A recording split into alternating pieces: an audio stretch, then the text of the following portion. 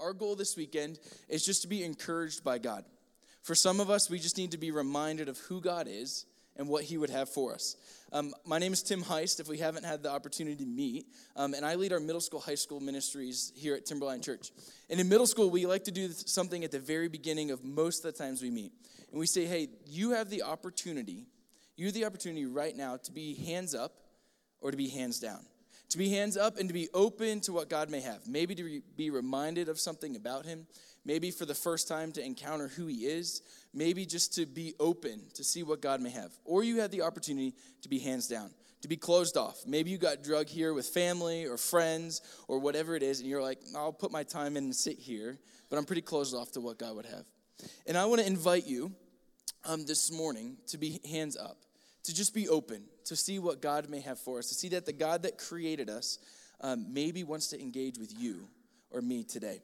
So about 2 weeks ago, we had a middle school stay treat. Middle school stay treat is a time where we gather a bunch of middle school students together. Yeah, there you go. A bunch of middle school students together and do crazy things all over the city. We do different activities and events and different sessions. And I had the opportunity to speak in these sessions, and middle school is wonderful. It is like speaking in the middle of a football game because things are just going on. You have no idea what it is, but it's happening. And things are going on. But we asked two questions. The first one is, who am I? Who am I? Easy for middle school students. Come on. The second one, who is Jesus? Two questions. Who am I and who is Jesus? Big questions for adolescents, for sure. And I think big questions for us. Questions that I still wrestle through many times. Who am I? Who is Jesus? What is that? How do those two play together? How does who he is define who I am? All these different things. And no matter where we're at, if this is the first time in church or we grew up here, these are questions we still work through and wrestle. Two other things also come to mind with those. Peter Cruyff perhaps said it best, that there are two things that all people want or all people need. This is to be known and to be loved. These things inform one another, don't they? Right? So often I change how I am known, because if people actually know who the real Tim is, they're probably not going to like me, let alone love me. So what I do is I change how I am known and who I am so that people will love the thing around me. So what happens? I create someone I am not, promote the unreal me that others might be okay with, and hope that people like that Tim. And many people do. Well, it feels like they do. So then I am loved, but am I truly known? Well, no, I'm not known at all. Recently, we asked a middle school group of boys what their favorite movie was. So right now, don't yell. In middle school, they would yell, but here, don't yell. What is your favorite movie, right? And we went around the circle, and the first student shared, oh, my favorite movie is this R-rated movie with all these inappropriate things. And that's not what he said. He said the title. But this R-rated movie. And our leader looks at him and goes, like, it's not. It's not. We know you haven't seen that. Well, what happened? The next student shared, oh, that's my favorite movie. Third student, that's my favorite movie. How did you know? The fourth student, right? The whole way around.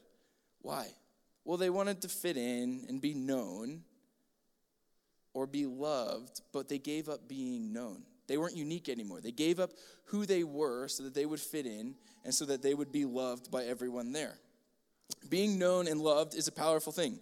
Even just being noticed is a powerful thing. I think of times in my life where I've been at a meal or with people and went home and felt like, man, I don't even know if people knew I was there. Like, I was completely oblivious, or everyone else was, to me being there. Anyone else ever feel invisible in a situation like this? My dad growing up was an entrepreneur, and we would have to go to the bank often back then, and we would go to the bank and stand in line.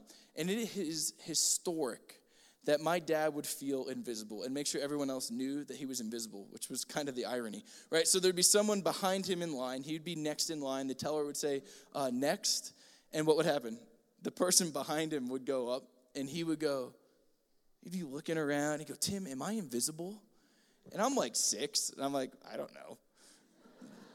I see you. Maybe no one else does, right? Or someone would bump into him, and he'd be like, I'm standing here. And they look at him like, easy. You're like, okay. Classic. Or the door would be held for a whole group of people, and he would get there, and it would slam shut. Yeah.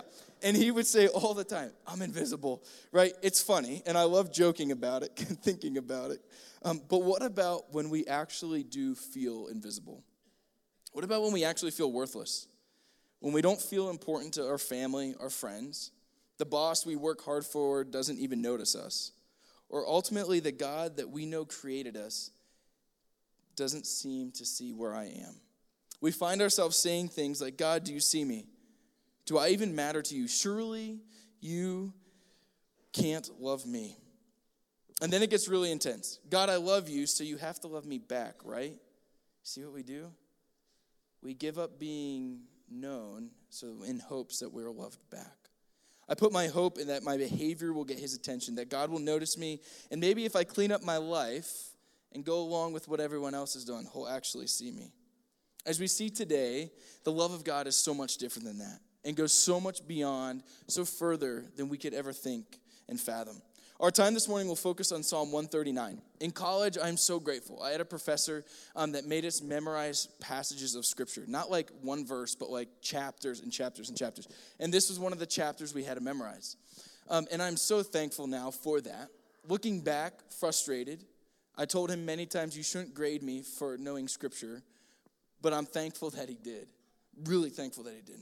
Psalm 139 has been one with me that I remember in times of celebration. The highest and the best moments of my life, it's there. And in the darkest moments, the nights I can't sleep, the nights my brain runs with the anxieties that I don't need to think about or give time to, the psalm has been there. It's reminded me of the strength of who God is. It's been one that stuck with me through the wins and the highs, and one that I cannot forget in loneliness, pain, and heartbroken days. The Psalms were written by David mainly to express himself and who God is. And thankfully, we get to still have them today. He goes into how God created all things, knows all things, takes time to specifically know you and me. There's great comfort in being known, and we'll see that here this morning. Well, if you want to read along, Psalm 139 is where we'll be. Psalm 139, and I'll start us off by reading verses 1 through 6. O Lord, you have searched me and you know me. You know when I sit and when I rise. You perceive my thoughts from afar. You discern my going out and my lying down. You are familiar with all my ways. Before a word is on my tongue, you know it completely, O Lord. You hem me in behind and before. You have laid your hand upon me. Such knowledge is too wonderful for me, too lofty for me to attain. Well, on the back of your bulletin, your program, there's a few points. If you're filling those in or following along, point number 1 on there. He is a God that knows all, yet chooses to know me. He is a God that knows all, but yet chooses to know me. We see that God is all-knowing, yet fully personal. Right? That he knows, David talks about how he knows his very tasks, the things that don't matter. For me, going to the grocery store, yet God still knows it. Doing task after task, yet God still knows. I think about how David said, you know my very thoughts, my imagination, the things no one knows, the things that are most personal to me, yet God knows them dearly. The words, the good words, the bad words, the said words, the unsaid words, yet you clearly know all about me. There's great comfort in this. There's great comfort in being known, that we're not alone, that we're not isolated, that someone is there with us. I think about many times when I get to meet with families in crisis, and I'm thankful for those opportunities where I can help people, encourage them, perhaps provide resources. And I think about these conversations, and usually they close with a prayer, and after the prayer I'll say, man, thank you so much. How else can I help? How else can I support your family? How can we, as a church, support your family? And more often than not, most people just say this: I just want it to be known. I just need somebody to know. Don't need you to do anything, just know. There is strength when someone knows. There is strength when we know that God knows. There's also a sense that if God knows all, I'm doomed. It's utterly horrifying to think about the fact that, wait, God, if you know everything about me, my thoughts, my behavior, my imagination, that's something I don't want you to know. Right? Those are dangerous things. And what happens? I'm worried that God knows the real me, so I try to change the real me so that God will approve of who I am. And so many times in my life, that idea has really scared me. But I'm thankful that God doesn't draw the line at knowing the real us and not loving us. But he goes so much further than that. About 1,000 years after this psalm was written, the Apostle Paul wrote in Hebrews this very thinking. Hebrews 4:13 says, "Nothing in all creation is hidden from God's sight. Everything is uncovered and laid bare before the eyes to him to whom we must give an account." Whew. I don't like that. I don't like that at all. A few weeks ago in middle school, I was sharing, and one of the beauties of middle school is students just yell whatever they're thinking. And I shared something very similar to this. And sweet Claire in the front row looks up and she goes, "Tim, that is just not affirming." Right? 6th grade. And I look at her and I go, "Claire, it's not affirming. You're right. You are right." Similar here. Wait, if God knows all and we have to give an account, that's not affirming. That's not a good thing. So what do we do with it? Okay, if we go back to the garden, very perfect. God's creation is there. It's made in his image. It's made exactly how he wants. Genesis 1:27, in the image of God, he created them male and female. Perfect harmony. Everything is right. Connection with God is close. What happens? Sin enters the world. Brokenness enters the world. Curse enters the world. And we're separated from God. We see something really interesting. Perhaps that speaks into this. We see that Adam and Eve didn't go to God and they're like, "Oh, messed up." But they went to God and what? They covered up. They realized they were naked. They changed who they were in hopes that God would then begin to love them. Something scary we all do. Our natural instinct is to change who we are, what we are about, how we are known so that we can be loved. We often try to prove how good of a person I am to God so he's nice to me or loves me. Or I try to remind him of how he should know me. But the real me, the me only I know, man, that cannot be found by God or I'm doomed. But here's the hope. Paul in Romans 5 shows us, "But God demonstrated his love for us in this, that while we were still sinners, Christ died for us. Since we now have been justified by his blood," right? Reconnected back to him, "how much more shall we be saved from God's wrath?" The stuff that scares us, we're saved from because of who his son is. The fear we have, the attempts we've made to hope that God loves us there, suddenly don't matter when we put our hope and our strength in who Jesus is. Man, wherever you find yourself today, be reminded that you are known. And be reminded that even though that God knows your deepest things that no one else knows, he still chooses to love. And when we go to him, we can be engaged and connected and reunited back to him.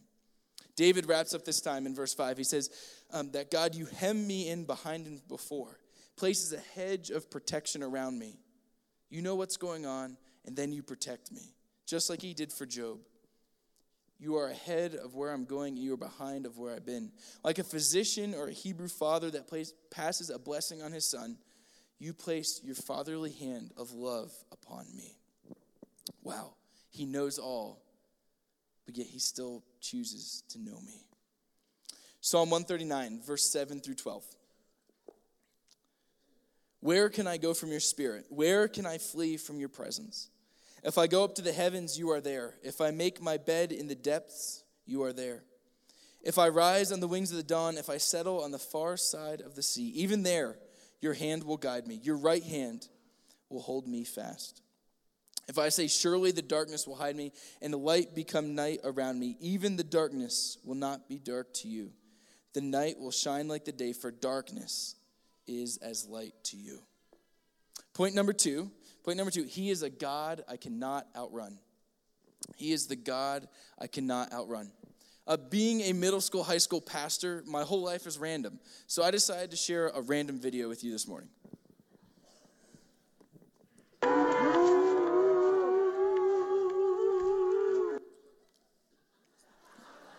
There you go. We do not have legal rights for the pigs or the guy. Just thought you should know.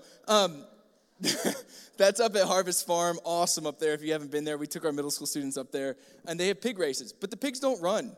Like, they open the gate and they just stand there. So you have to make them run. It's not really a race. It's more of a, I don't know what it is. But it's nice to look at. But he is the God we cannot outrun. The God we cannot outrun. David changes from praising God for knowing all things, yet still choosing to know him, and praising God for being in all places and in all situations. I cannot escape your presence. You are in the heavens, you are in Sheol, the pit, you are in darkness, you are on the farthest side of the sea. No matter where I go, you are there. Man, that's so good to know. No matter what I do or what I face, you are there. I think of friends that I have that are facing dark times, brokenness in family, addiction, whatever it is, sickness, but yet God is there. And I need to be reminded of that, and I think we all need to be reminded of that. We see this attribute of God all through Scripture. In the garden, he shows up after sin enters the world in the midst of the morning to Adam and Eve. In Exodus, he invites the Israelites to join him. They complain, so he goes to them in the presence of their tabernacle. In the story of Jonah, the prophet literally tries to lose God by running to an opposite city in the other way. He finds himself in a raging storm on the sea, yet there God is. In Jeremiah, the Israelites break a covenant going back to Moses and live the way of the godless and find themselves facing 70 years of exile. Okay, we have this Mosaic covenant, and God said essentially, hey, you are a chosen people, you have land, and you will be my people, but you have to follow my ways. They followed another way, not his ways, and they faced an exile. They lose that connection, they lose that land, and they're facing life in another country for 70 years. We pick it up in Jeremiah 29:11, right? Classic verse that we all hold on to, where it says that God knows the plans not to harm but to prosper, plans for a future, and all these pieces. So good. But here's the crazy part. 70 years. Most of the people would die by the time that they would see his faithfulness show up. Man, even in the hardest times, the times where God feels far away, even the times where I don't know if there is an end, that God will show up and be faithful there. He knows, he cares, he loves, and he steps into. If you're anything like me, sensing the presence of God is really difficult. It's fleeting, right? There's times in my life that I celebrate and feel close to God, and then it's gone. And there's other times in my life where it is dark and anxiety-filled, and God does not feel anywhere near. And these times are fleeting, and they're hard to hold on to, and so often I blame him for not being there or even blaming him for allowing things to happen. Funny that I don't blame him for protecting me or being with me in those times. In the classic novels, The Chronicles of Narnia, C.S. Lewis kind of takes this intangible idea of God's presence and puts it into something tangible. And we see in all through the book, The Lion, the Witch, and the Wardrobe, this brokenness, this curse, this darkness that cannot be broken, this isolation, this aloneness, this lack of hope. In chapter 1, we see this wardrobe, right? And they enter into this world that is always winter but never Christmas. The hope never comes. In chapter 2, the witch enters the scene. And if I was writing the book, no one would read it. But also, if I was writing the book, I would also introduce the good guy with the bad guy.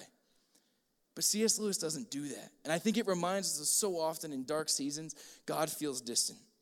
In chapter 3, we see brokenness and pain, confusion. Chapter 4, no hope, darkness. Chapter 5, stuck in winter. Chapter 6, nothing. But then in chapter 7, we see a change. And C.S. Lewis introduces the character of Aslan, representing Jesus stepping into this brokenness, this darkness, and bringing hope even in the worst place. We'll pick it up in chapter 7. As the beaver was afraid the trees would hear, he pulls the children in closely and says, "They say Aslan is on the move, perhaps has already landed." And now a very curious thing happened. None of the children knew who Aslan was more than you do or I do. But the moment the beaver had spoken these words, everyone felt quite different. Perhaps it is something that's happened to you in a dream. Someone says something which you don't understand, but in the dream it feels as if it has enormous meaning. Either a terrifying one that turns the dream into a nightmare, or else a lovely one, too lovely to even put into words, which makes the dream so beautiful that you remember it all your life and are always wishing you could get back into that dream again. Man, reminds me of the presence of God. It was like that now. At the name of Aslan, each one of the children felt something jump inside of them. Edmund felt a sensation of mysterious horror. Peter felt suddenly brave and adventurous. Susan felt as if some delicious smell or some delightful strain of music had just floated by her. And Lucy got the feeling you have when you wake up in the morning and realize it is the beginning of the holiday or beginning of summer. Man, I'm thankful that God is a God that we cannot outrun. That no matter where I feel, what I sense, how alone, how isolated I am, that God pursues us and steps into that. That we're not stuck in winter, that we're not stuck in isolation, but he is willing to step into our world. Man, today if you find yourself in a hopeless situation where you feel like God is distant, know he steps into that. Know that even though you don't feel that he is faithful, that he is still there.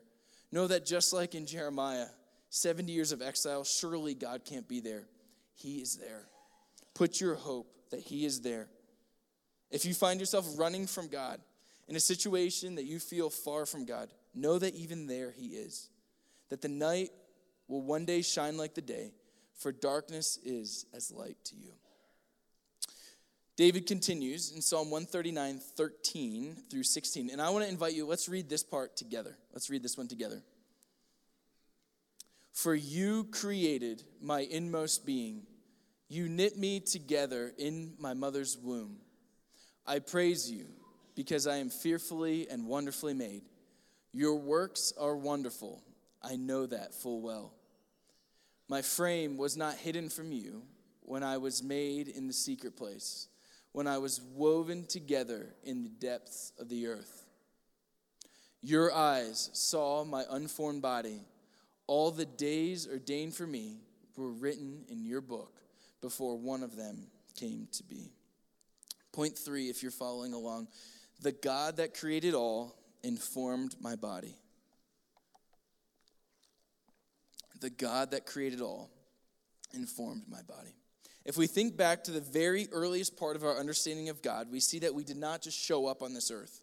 We're not an accidental mix of atoms and biochemistry, but that there is a driving element of God-shaped, God-formed, God-breathed life into my bones. In Genesis 1, it says, so God created man in his own image.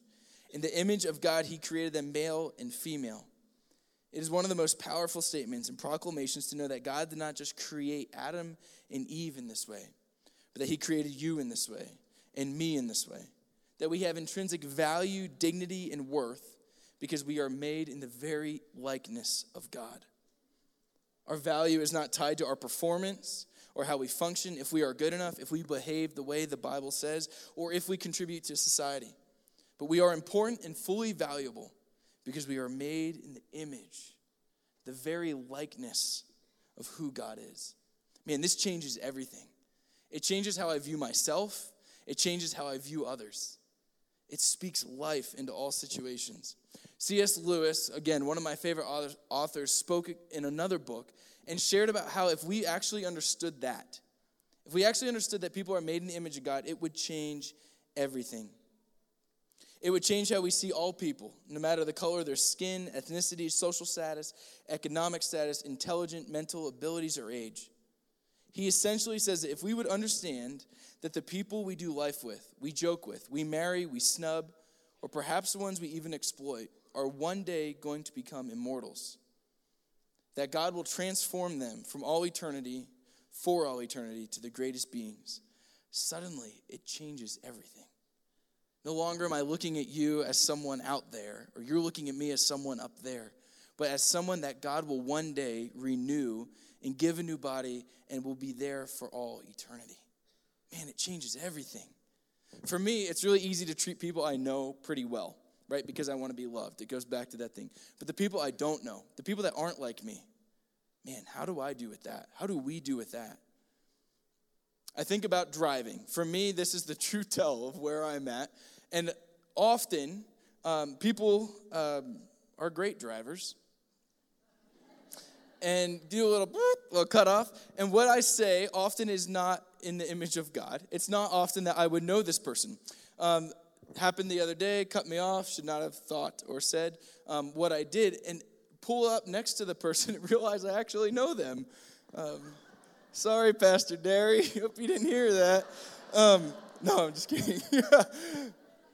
What happens? When we know someone, we treat them with value, but when we don't, it changes. Man, but what if we treat people the way God does? What if we see people the way he does, that they are made in his very image, in his likeness? Wow, powerful. Psalm 139, 17 through 24. I'll just read this for us today. How precious to me are your thoughts, O God, how vast is the sum of them. Were I to count them, they would outnumber the grains of sand. When I awake, I am still with you. If only you would slay the wicked, O God. Away from you, you bloodthirsty men. They speak of you with evil intent. Your adversaries misuse your name. Do I not hate those who hate you, O Lord, and abhor those who rise up against you? I have nothing but hatred for them. I count them my enemies. Search me, O God, know my heart. Test me, know my anxious thoughts. See if there is any offensive way in me, and lead me in the way everlasting. The last point, he is the God that leads the way. He is the God that leads the way. David ends his psalm reminding us that the thoughts of God are so far beyond our thoughts. We can't even fathom or wrap our heads around them. He continues to say, I can't even count them, they're too many. And he praises him for those things. He continues and says, I can be assured of these things, since even though I am known that God is still with me, even though, God, you know all things, yet you still love me, I can literally go to you and be fully vulnerable, hands up, and say, search me. Unlike Adam and Eve covering up in shame, going to him with boldness and saying, here I am. You know all. You formed me. You are with me. You go before me. You've been where I've been. And suddenly we see that David is standing pure before God. You know all anyways. You know the shame, the darkness, the hiding I feel. And it all falls away when I invite you to be part of my life. So here I am, like a patient that yields to the doctor or clay that is shaped by a potter. Take my life. Search me, rid me of my filth, and lead me in your way everlasting. No matter where you find yourself today, be reminded you are known by the creator of all things and creator of you. You are known and you are loved.